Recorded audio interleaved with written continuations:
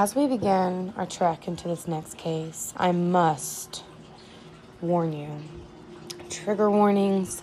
This is a very dark case. This is one of the hardest cases that I've ever had to research.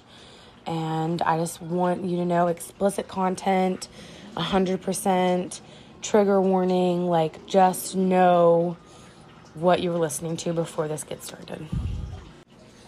Hi, I'm Katrina, and this is Murder Obsessed. Today we are going to be talking about a sadistic killer who goes by the name James Patterson Smith. So we're going to start with Kellyanne Baders, a beautiful 17-year-old girl with her life set before her. Her mother described her as a tomboy who loved playing football with her friends, and she adored children and often babysat for neighbors. Her mother said that Kelly loved children very much and that she wanted to be a teacher. She was soft-hearted and very maternal. She had a job at a market stall on the weekends, and she played hockey and was very clever in school. No one could see the vicious trap this hard-working and sensible girl was about to walk into. At 14, while babysitting, Kellyanne first met James Smith. He then began the grooming process that was so secret, her parents did not know about him for 2 years. When she was 16, she introduced Dave to her family. They were shocked to find that their daughter's boyfriend was not a teenager, but a full-grown man. She even lied, first off, about his name. She told him that his name was Dave, and it was not. It was James Patterson Smith. But she also lied about his age, saying that he was 32, when in fact, Smith was actually 48 years old, even older than her dad. When Margaret and Tommy, who are Kellyanne's parents, first realized that their daughter was dating Smith, they went to their address and demanded to meet him. Reportedly, at this meeting, Kellyanne was nervous, sat quietly with her head bowed during the visit. Margaret later said that Smith had shown her a hole in his floor, saying that it was torn up from a gas leak. Smith allegedly kept Kelly in that same hole months later. So I have 2 children, as you know, I've probably talked about them in my podcast. And with my first son, I was about 10 months postpartum, and I was working out at home, and I was hating it. My dog thought that it was playtime. My kid didn't understand why he could not use me as a jungle gym while I was trying to do a plank. I was just ready to give up. Well, a friend told me to go check out the YMCA, our local branch in Parkersburg. I'm like, listen, I can't. I don't have a babysitter. Even if I had a babysitter, I don't have the money to pay for childcare, to go to the gym. Don't worry. YMCA has free childcare. And when I tell you that they have free childcare, I'm telling you, my kids love the daycare there. My kids are very outspoken, very talkative, and they love going there. They ask me, are we going to the daycare today? Are we going to go to the daycare? Because it's actually really good people in there with your children. And it's free with a membership. I was like, well, I don't know what to do. I'm new to weight loss, and I really don't know where to start. They have an epic class schedule with so many fun classes. Now, I teach a weightlifting class called Strong, Mondays and Wednesdays at 4:30. Twice a week, we focus on each muscle group, toning and strengthening these muscles with a little bit of cardio sprinkled in. But the YMCA has classes for whatever floats your boat. They have step, cycle, yoga, Pilates, TNT, Zumba, and and even more. I'm sure that there's more, Aqua Zumba. There's so much more that I can't even think off the top of my head. Plus, they have a huge indoor pool, a sauna, hot tub, and of course, a massive weightlifting area, as well as top of the line treadmills, ellipticals, and more. We have affordable membership packages. Stop by today and get started on your fitness journey. She then told her parents that she was moving out and she was going to move in with him. In the UK, which is where this case happened, Kellyanne was 16. And since she was 16, her parents could legally do nothing about her leaving and moving out. Now, Smith had complete control over Kellyanne. Her demeanor slowly changed. She was no longer the bright, bubbly girl that her mother knew, and they gradually saw less and less of her. When she did show up at her parents, she seemed to be troubled and depressed, but refused to admit that anything was wrong. Kelly would show up with bruises on her arms and face, and when she showed up, one time she showed up with the entire side of her face black from bruising. Her parents' concern reached a whole new level. Kelly lied to her mother and told her that she was jumped by a group of girls that beat her up. Each time she showed up with new injuries, and her story would change. Her parents had no idea that Smith had already had a history of violence towards young women. His wife of 10 years ended the marriage in 1980 after years of abuse. Reportedly, his partner divorced him to get away from his abuse. Unfortunately, Smith had no previous criminal record or documented evidence of his violence against women. At the trial for this case that we will later be discussing, 2 women came forward to testify against Smith as an abuser. He had previously dated 2 other young women, including 15-year-old W.M., who claims that Smith held her head in the kitchen sink filled with water in an attempt to control her. M.W. says, "It frightened me, but you get to the point where you're too frightened to do or say anything." Smith also preyed on a 20-year-old T.W. They had a 2-year relationship. T.W. claimed while she was pregnant with Smith's baby, he treated her like a human punching bag. And also, once, she was having a bath, and he got her by the throat and tried to push her under the water. Let's pause there for an ad break, shall we?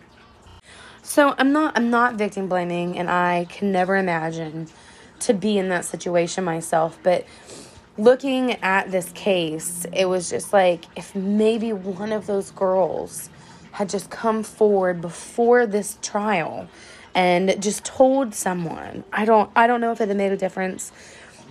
And like I said, I've never been in one of these situations, so I cannot imagine the amazing strength that it took to just get out of that awful situation. But it gets worse. Margaret was not a mom that was going to take this laying down. She contacted the local police before Kelly's death, telling them about bruises, bite marks, etc. But all they did was send Margaret home with domestic violence pamphlets.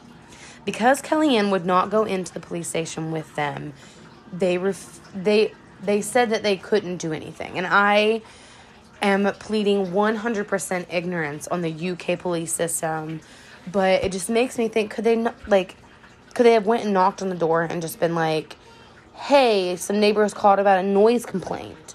Hey, there's been a series of robberies in the vicinity and we're just doing door-to-door checks." Like anything to just go check. I don't know. I never want to try to say what I would do in a situation, because you never know what you will do in that situation. And I'm not blaming cops. I'm not blaming the victims. This case really weighed heavy on me. The police were unable to pursue Smith at that time because he had no previous criminal record of domestic abuse. So because there's no record of this, they won't do anything. Now, this next part, just as a mother, it just kind of irked me. Smith sent a Mother's Day card signed as Kellyanne in Smith's handwriting. Like, a mother knows her child's handwriting. A mother knows her daughter's handwriting. So what a power play to send a Mother's Day card that he signed as Kellyanne. Like, really? Like, she can't even sign her own Mother's Day card? Margaret pleaded with her daughter to leave Smith, but it only made Kellyanne angry. There was nothing Margaret could do but watch her bright and bubbly, beautiful daughter slowly change to a depressed and troubled young lady who adamantly refused to admit that anything was wrong. Margaret really tried. She really tried everything to help her daughter, but the police wouldn't or couldn't help, and Kellyanne would not leave him. She always had excuses to blame away her cuts, bruises, bite marks, etc., saying she got caught in a chain link fence, a group of girls jumped her, and of course she was just really clumsy. Is that not like straight from the like oldest excuse in the world is you fell downstairs? You're clumsy. Well, in November of 1995, Margaret pleaded with Kellyanne to leave Smith. Kelly then told her she would see much less of her. But that was actually the last time that Margaret would ever see her daughter alive. On April 17, 1996, James Patterson Smith walked into Gorton Police Department and reported that his girlfriend had drowned in his bathtub. Police arrived to the horrific bloodbath that obviously was more than a drowning. Kelly's blood was smeared on the floor and walls in every room of the house. Despite the overwhelming evidence of torture, Smith maintained that Kellyanne's death happened on accident and that all of her injuries were self-inflicted. Literally every room in this house had evidence and traces of Kelly's blood. And evidence revealed that she had been tied to a radiator by her hair. And her eyes had been gouged out at least a week. Some sources said 3 weeks before her death. She had not received water for several days and had been starved, and she had lost 45 pounds.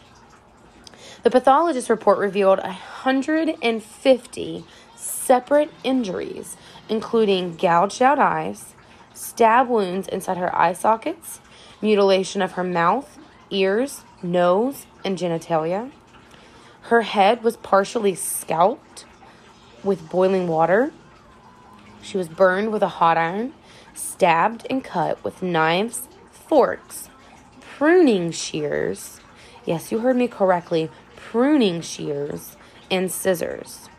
Her knees had been kicked in and shattered, and she also had a broken arm. When authorities found Kelly, it showed enough to cause anguish and torment to the point of mental breakdown and collapse. According to Dr. William Lawler, the pathologist who conducted the autopsy, stated that she suffered the worst injuries he had ever seen on a murder victim in his entire career. At the trial, Smith denied the murder charges and believed that he was justified in his torture. Smith claimed that Kelly taunted him about the death of his mother, and she had only herself to blame. He also claimed that she had a habit of hurting herself to make it look worse on him. When asked why he gouged out her eyes, his statement was, "She dared me to do it." I'm going to need an ad break. Do you love books? Talking about books? Love female empowerment and celebrating female authors? Then Women Who Write is a podcast for you. Storm, Sarah, and Rachel dive into books, discussions, and recommendations, answer questions from their listeners, and interview female authors every single week. All of these hosts are writers as well.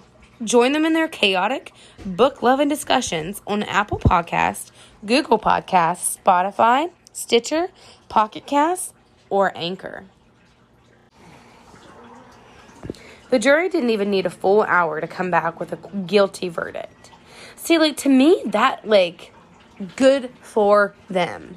Because usually they deliberate, they take time, they take days, hours, and, good for this jury that they did not even need a whole hour to be guilty, guilty, guilty, guilty.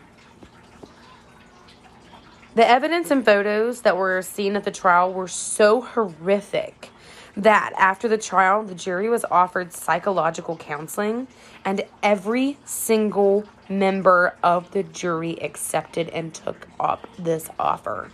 Like, that is how bad this case was. James Patterson Smith was sentenced to life imprisonment with a minimum of 20 years. I don't know what that means, but it's not the death penalty, so I'm confused. But, like I said, this is in the UK, and I have no idea of how their court systems work. Maybe that just means that he'll be in there, and if he doesn't die within 20 years, I don't know. But, like I said, I don't even know if the UK has the death penalty, but I feel like if anyone deserves it, it's this dude, but they didn't ask my opinion. Kelly was buried before her 18th birthday. So, this one breaks my heart as a mother, as a human. The level of sadistic, twisted, I just feel like there needs to be another word invented that just describes this monster and how he was capable of not only doing this and doing this to a living being, a person, someone's baby, but to a 16-year-old. Well, 17 at the time.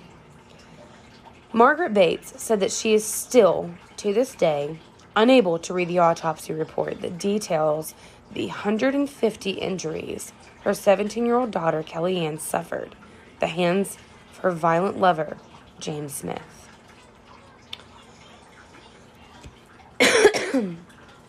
Too traumatized to speak about her only daughter's death until now, Mrs. Bates, who is now 60, said that she is consumed by one thought, that she wished she'd have killed him when she first met him.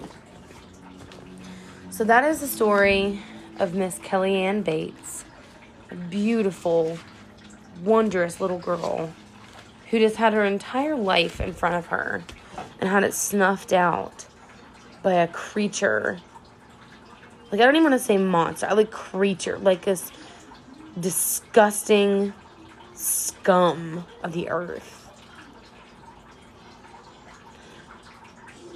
This was a rough one, guys. This was a rough one to research, to look up. And I don't know your stance on nurture versus nature, but a fact is most of the prolific serial killers, the ones who are capable of some serious psychological, physical damage, have had something in their past that has made them who they are. And I really tried. I'm new to podcasts. I'm new to research. I'm learning. I'm gaining more knowledge and skill into my research. But I just really couldn't find anything that was yeah, he was abused. He was sexually abused. He was physically abused. He suffered massive head trauma.